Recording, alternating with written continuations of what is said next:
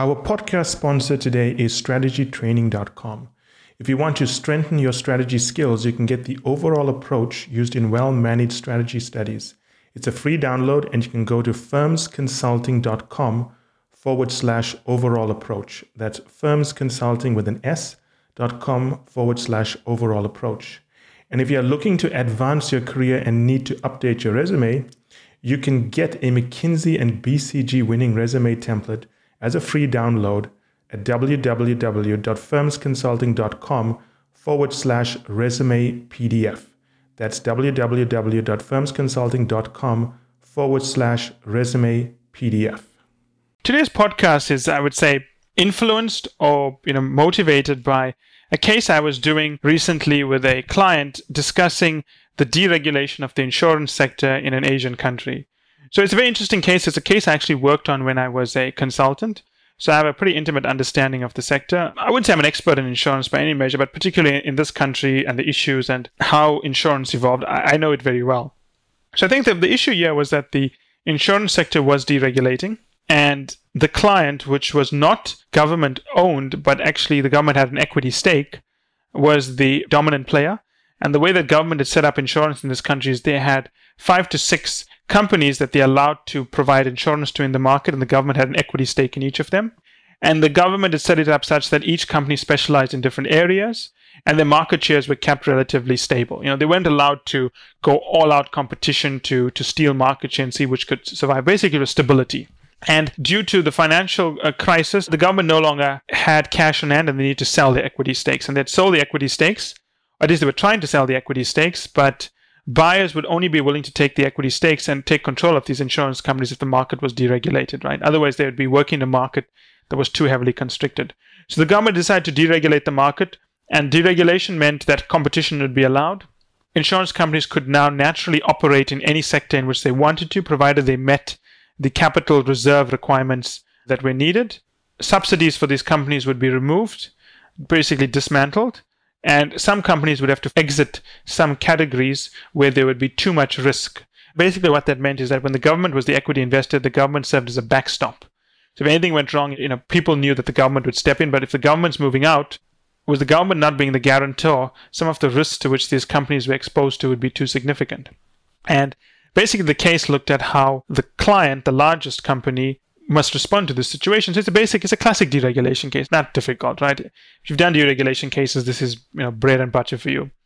And I think the candidate handled this well. He realized the big issues here was, the client was, as we were discussing it, he realized the candidate was most worried about their loss in profitability and how that would impact them. And he built, I think, a very clever, elegant, very unusual profitability tree to analyze the problem. And he was going through the analysis and so on, right? But one of the things I pointed out to him, we're in about 15 minutes into the case, and I pointed out to him, why is it you've never asked me anything about the competitors, the market, and the customers? And he said, well, the reason I haven't asked you anything about it, because the way I say it is that when I look at revenue streams, and I keep on breaking it down, when I get to about the 6th level of my decision tree, then I will look at customers. Competitors, I'm also going to look at it when I look at products. And the market, I'm assuming that the market's not important, because all of the points that impact this company were raised in terms of what would happen, the 4 things that would happen during deregulation, like selling off some businesses and so on. And I thought about that for a second. Now, obviously, the candidate hadn't watched the videos we've given him, which indicated very clearly this was not true. And the point I'm trying to make here with many candidates is that whenever you're dealing with a business problem, you're always dealing with 4 things. You can arrange this whichever way you want. I'm not worried about it, but you must cover them. You have to cover customers. Businesses exist to serve customers. It doesn't matter how great your analysis is of the company's balance sheet. If you don't understand the customers, you have no clue where this company is going. You must understand competitors. Competitor dynamics, or even a lack of a competitor dynamic, will impact how this company will respond in the market, how this company will use its resources, and how it will serve customers. And finally, the market itself is macroeconomic issues, legislative issues, political issues, technological issues, what's happening in the insurance market, and so on. And particularly in a case where we are dealing with a countrywide impact, you have to look at markets, competitors, and customers. I can understand if this was a case whereby we're trying to turn around a single French restaurant in Toronto. If you're trying to turn around a single French restaurant in Toronto, yes, you've got to look at customers, but your customer analysis is not going to be excessive. It's going to be, isolated to just the people in the block or in the neighborhood of the restaurant. Competitors also proximity based. You're going to look at the competitors around you and the market in terms of what's happening in the market in terms of, purchasing power of consumers, inflation, the economic crisis, and so on. So clearly, when you're analyzing a restaurant, a tiny little business, you will look at those things, right? And you look at the restaurant's operation. So for the life of me, I can never understand why when candidates look at these broader, much more far-reaching cases impacting a national country, while they build out these very elegant frameworks, they kind of miss the obvious things. And the reason why I was not happy that he would analyze customers, 6 levels down when he's analyzing revenue is because how does he know some of the insights from customers are not important to know up front, which would impact revenue, right? That's the point I'm trying to raise. You should always ask questions about the customer, the market, and competitors before you go into analyzing the company's income statement and balance sheet. Well, not balance sheet. You're never going to analyze the balance sheet in a case, but at least the income statement and break it down by revenue minus costs and so on. So when you're doing these broader cases, any case, always make sure that you consider customers, markets, and competitors. In fact, even today, before I did this podcast, I was preparing for a meeting in the hotel with a client. Actually happens to be a financial services client, and is the CTO of one of the largest banks in Central Asia. I was talking through how we think he needs to analyze a problem. And at the bottom of the sheet, I remember putting CMC in tiny letters because these are 3 points I need to cover with him, even though the problem doesn't call for it. We're looking at how the bank needs to roll out a new telecommunication strategy, right? Basically, how they can merge the technology needed for microfinance with the technology needed for retail banking. It's quite complex to do that if you think about it, because both markets require very different things.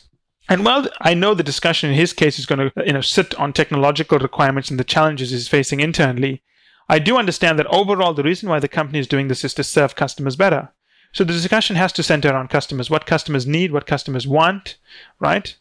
Beyond that, what are competitors offering, right? Because a company, the client needs to position itself between what competitors are offering and what customers want, right? It has to be ahead of competitors, so it needs to be between competitors and customers. And finally, where the market is going. The market is not fully deregulated. It doesn't have deep capital markets. Inflation is a huge problem. Standard of living problems are deep. Internet penetration is a huge issue. So the normal kind of technology you find in Mexico and so on for microfinance is not going to work in this country. We need to understand those things. But if you simply focus too heavily, right, on the framework that perfectly fits the answer, you're going to miss out important considerations. And I call customers, markets, and competitors important considerations. In any case, you have to consider those 3 things, no matter how the case looks. The case could be something that totally doesn't call for it. It could be something about a steel factory and its productivity problems. I would still want to understand something about the customers, the markets, and the competitors. Those are important considerations that drive the decisions you make. If you're making a business decision without taking into consideration these 3 things, whether you're a consultant or whether you're in business, you're making a bad business decision. And obviously the way you analyze it is different. That's for a different podcast. But you at least have to ask questions and understand, what do customers want? What do they need? Who are the competitors? What is the quality of their service relative to us and relative to what customers want? And finally, what is the market dynamics? Is the market growing? Is it weak? What's the macroeconomic situation, political situation, and so on? It's a very simple thing, I think, but many people leave it out. And I would say that when you're dealing with cases where the company is very large and has an impact across the economy, obviously these considerations are even more important. But if you're dealing with like a baseball stadium or like a hot dog stand or a lemonade stand, they're important, but within context, obviously. As we wrap up, today's podcast is sponsored by strategytraining.com. If you want to strengthen your strategy skills, you can get the overall approach used in well-managed strategy studies as a free download. Go to firmsconsulting.com/overall approach. And if you're looking to advance your career and need to update your resume, you can get a McKinsey and BCG winning resume template example as a free download at www.firmsconsulting.com/resume PDF.